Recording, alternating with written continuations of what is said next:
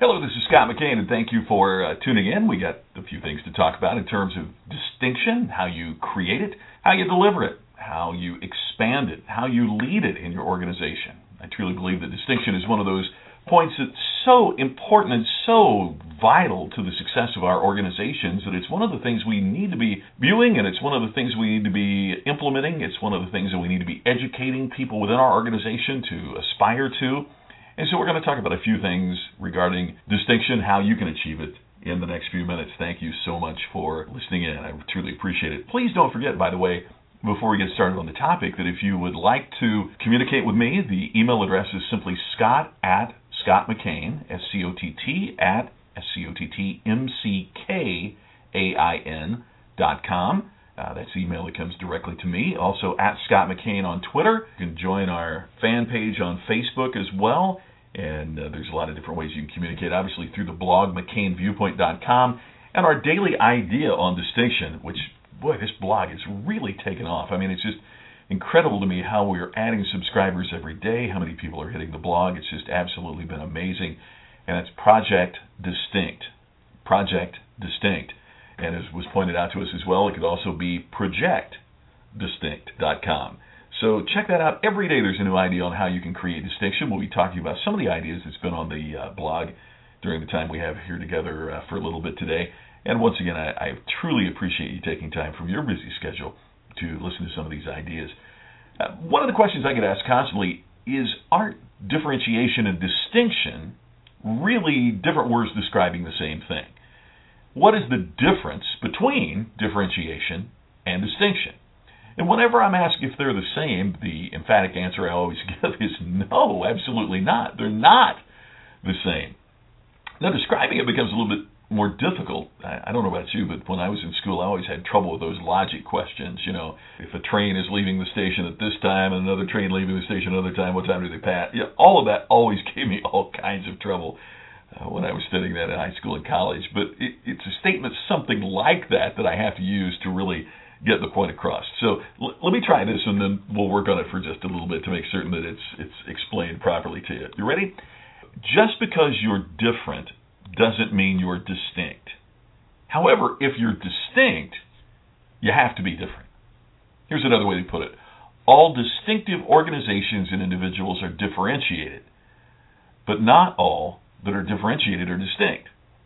Now, how can that possibly be? Well, think about it. All distinctive organizations and individuals are differentiated. In other words, to become distinctive, it's required that you're going to have some points of differentiation from your competition in the marketplace. It's a critical element. If you're exactly the same as your competitor, then there's no way that customers or even prospective employees can determine what makes you different. So there's got to be some points of differentiation in order to create distinction. You absolutely cannot be the same as your competition. But it doesn't mean that just because you're differentiated means you're distinctive. In other words, there might be something that's different about you, but if that point of differentiation is not compelling enough that it really drives attention, it drives fascination, it drives the things that customers seek, if it's not compelling enough, then you're not going to be considered distinctive. Here's an example I used on the blog post. I think sports is often an overused analogy, but perhaps this makes the point. Jeremy Lin, obviously, has been the source of a lot of attention until he was recently injured with the New York Knicks. Here this guy comes off the bench, and all of a sudden he's scoring lots of points. He's hitting game-winning shots. He's driving them to win many consecutive games. How does that describe it? Well, this. Jeremy Lin was always differentiated from other players in the NBA. He's the only Asian American in the league. Now, that was a point of differentiation. It's what made Jeremy Lin different. But until he got in and played the game and was presented this opportunity and responded with extraordinary results, he was just different. He wasn't distinctive because it wasn't until he was, making the baskets, winning the games, and leading them to consecutive victories, and his story was riveting and mesmerizing for the public, particularly those in New York City. All of a sudden, now because of his results, now because of what was happening that was compelling, he rose to the level of being distinctive. And if you stop and think about it, he's going to be awarded with a contract worth many, many millions of dollars for his performance. So in short, if you want to become distinctive, you've got to be differentiated. So one of the first places that you need to look to make a difference in the marketplace is being different than your competition.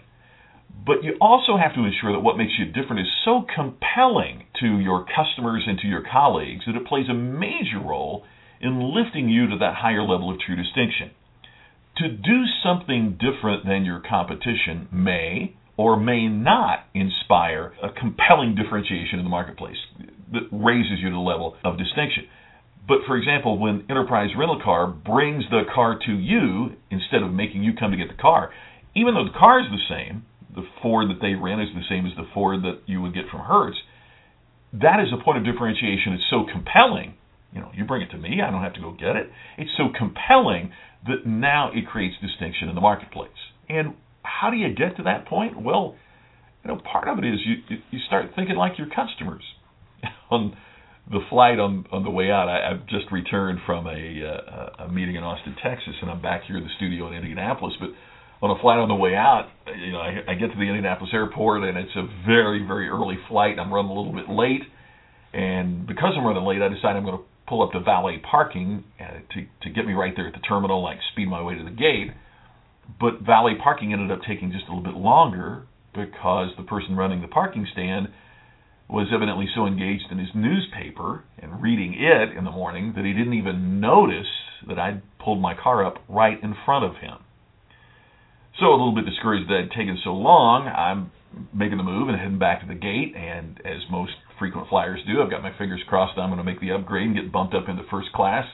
And so I dash back to the gate, and they're just getting ready to board the plane as I finally make it back there, and I ask the agent if first class had already checked in full, and without even looking up or asking if there's any way that she could help, still staring down at the monitor, not even acknowledging my presence, she just went, "Yup." There's a great customer-centric term, isn't it? Yup. Y-U-P. Yup, she replied without looking up. And, I don't think for a second that I'm any big deal. It deserves to fly up front or to have somebody park my car. But, I fly so many miles, it puts me in the running to get the upgrade. And if I'm running late at 5 in the morning and I've got to spend a few extra bucks to make sure I can get a quicker place to park, even though I don't think I'm any big deal, I do think I have a right to receive the simple courtesy of service. You do too. Don't all of us that spend money with any organization have a right to at least expect the simple courtesy of service? Now, let me ask you this. Do you believe that either of those two people working that morning at the Indianapolis airport would have wanted to be treated that way if they were the customer? Hey, you and I know, of course not. Part of what makes a professional distinctive is the ability to think not only as a valued colleague on the organization's team, but it's your ability to also think like the customer, whether that customer is internal or external within your organization. Distinctive professionals at all levels have the ability to think like the customer. That thinking like the customer makes a critical difference in the way that you serve that customer. It's a fundamental part of what we must do to create distinction in the marketplace. Now, before too long, and please, keep watching here at this channel, and I'll be posting some information, or I'll be posting it as well on my website and on Twitter and everything else of times that I'm going to be live so that you can call in. Would love to have you call in. Would love to have you ask your questions about how to create distinction, how to deliver the ultimate customer experience. That would be absolutely terrific. Would really appreciate it if you would call in. So if you keep an eye out on Facebook, on Twitter, on my website, I'll be promoting those times when I will be here live, so that you'll have the chance to give me a call and we can talk about your specific situations. One of the things I blogged about not too long ago was which was preferable, prestigious or profitable. I noticed where, according to Forbes magazine, Movado has closed all of its very chic boutiques around the world, with the exception of the one at New York's Rockefeller Center. Now, according to Forbes, part of the reason they did this was to focus instead on connecting with customers through their brands. They were willing to trade prestige for profit. The company's bottom line has gone from being red and troubled to being black as the watches for which it's known. In other words, instead of concentrating on elite shops visited by the rich, Movado instead centered its strategy on brands that had emotional impact and resonance with a broad base of customers. Not only did they focus on their own brand and the watches that they made, they also licensed and produced watches under the names of Coach, Hugo Boss, Juicy Couture, Lacoste, Tommy Hilfiger, Concord, Ebel, and ESQ by Movado. The result, according to their president and chief operating officer, is that all of those brands then experienced strong growth. And in fact, their Chinese market grew by more than 50% in the first half of last year. The question is, what does this mean for you? Well, there's no one formula for business success. We've talked about that extensively. There's no guru or one formula that absolutely gets it right every time. It's not simply about appealing to the upscale, or it's not simply about being Walmart with the cheapest prices every day. It's really about the connections that you create with your customers. One of the points that I've made in every book and in every presentation is simply this philosophy of mine, inspired by my friend Bruce Johnston, now of Oklahoma. And Bruce was the first one that introduced me to this, the fact that mind share precedes market share. In other words, if I can get mind share, if I can get you thinking about my products and services, if I can get you thinking about my distinction, if I can get you thinking about me in the marketplace, then the likelihood dramatically increases that you're going to be spending money with me. Now, what happens is, most of the time we focus on what do we need to do to increase market share? How do we sell more? But the fundamental question we'll be asking ourselves is, how do we become so distinctive in the marketplace that it dramatically enhances our mind share so the market share will follow? Mind share precedes market share, and my addition to that is that emotion precedes economics. So when we grab the customer emotionally, we'll also stimulate economic benefit from that. What did Movado do? By focusing on the front of mind brand names like those previously mentioned, they created a market share that enabled it to be distinctively profitable, even as younger generations are now tending to move away from watches and just tell the time from the mobile devices in their pocket. So a fundamental question for you, and part of the reason that distinction is so critical in today's marketplace is, how will my distinction help me drive the mind share necessary to achieve the market share that we all desire within our organizations? If you can't tell me why people would think differently about you than your competition, then my guess is the reason customers choose you is based upon price. That is the single most dangerous place to be in business today. See, I truly believe that organizations don't change. It's the people on the team of the organization who make change happen. Apple, for example, to use the most obvious and the most overemployed example of distinction out there.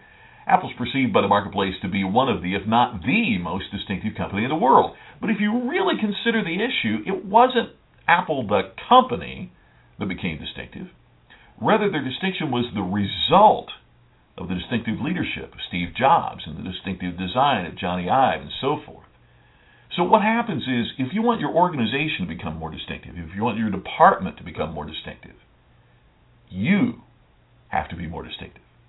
Note, too, that when you become more distinctive, it attracts other highly respected professionals to your department, to your division, to your company. It attracts them like a magnet, therefore exponentially compounding the distinction that you're able to generate. So the real genesis of distinction, of all the things we're talking about here, it lies not in the organization. Distinction lies within the individual. If you want your company to have more competitive space in the marketplace, you better get to work, because you have to become more distinctive. This is Scott McKain. I'm really appreciative that you joined me for this short break talking about distinction, and I look forward to continuing the conversation with you and communicating with you and finding ways to help you attain a higher level of distinction in the near future. Thanks for listening.